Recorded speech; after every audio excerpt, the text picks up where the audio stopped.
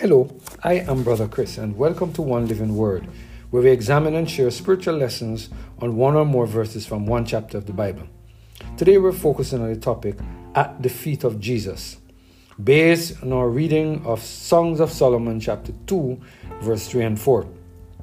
Let us hear what the word of the Lord has to say in this passage of Scripture.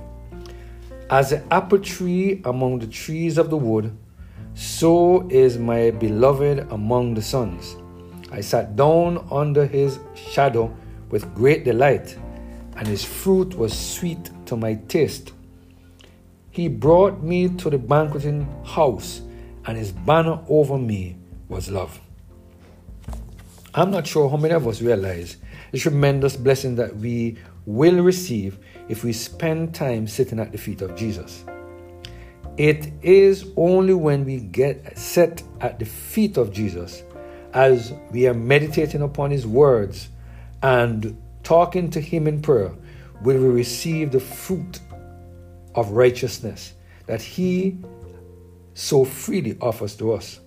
No wonder King Solomon made this very powerful statement in Songs of Solomon chapter 2 verse 3 and 4. He said, "As the apple tree among the trees of the wood, so is my beloved among the sons. I sat down under his shadow with great delight, and his fruit was sweet to my taste. He brought me to the banqueting table, and his banner over me was love."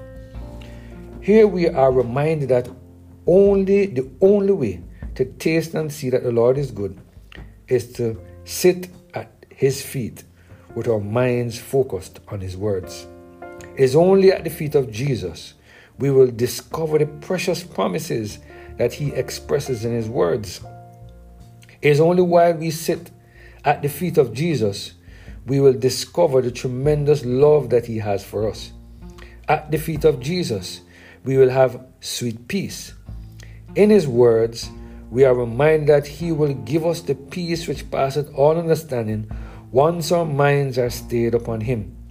Many of us do not benefit from the fruits of righteousness and peace that God freely offers to us because we do not spend time at his feet, studying his words and talking to him in prayer. We have allowed ourselves to be caught up in things like Martha, seeing to the things that must be done around the house and at church. We have allowed ourselves to become so occupied with things that are of no real eternal significance that we just don't have the time to sit at the feet of Jesus.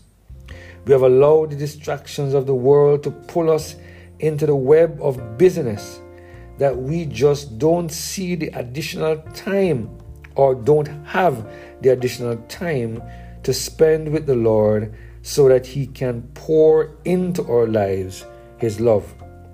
Today, the Lord is reminding us that we should not allow anything to come between us and the time we need to spend at the feet of Jesus. Because it is only at the feet of Jesus that we can find real rest for our labor and peace in the midst of the storm.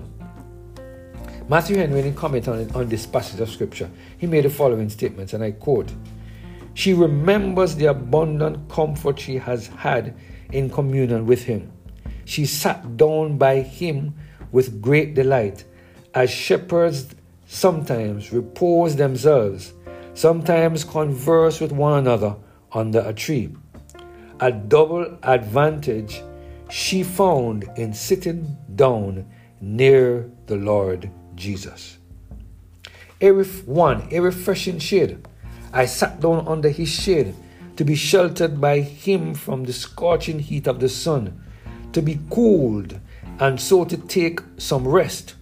Christ is to believers as the shadow of a great tree, nay, of a great rock in a weary land.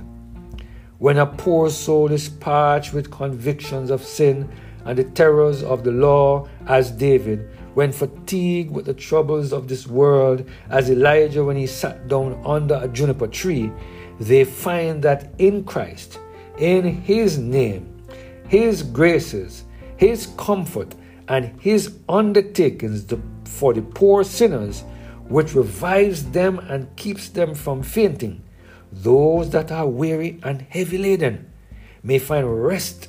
Who? In Christ.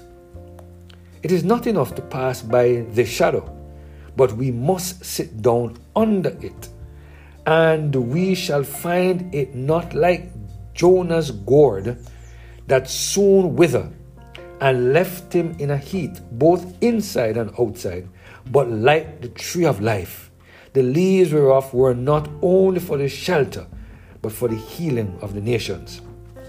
We must sit down under his shadow with delight, must put on an entire confidence in the protection of it, and take an entire complacency in the refreshment of it. But that is not all. Number 2, here he is pleasing, nourishing food. This tree drops its fruits to those who sit under its shadow, and they are welcome to them, and will find them sweet unto their taste, whatever are to others. Believers have tasted that the Lord is gracious, for his fruits are the precious privileges of the new covenant, purchased by his blood and communicated by his Spirit. Promises are sweet to a believer, yea, and perhaps too. I delight in the law of God after the inward man.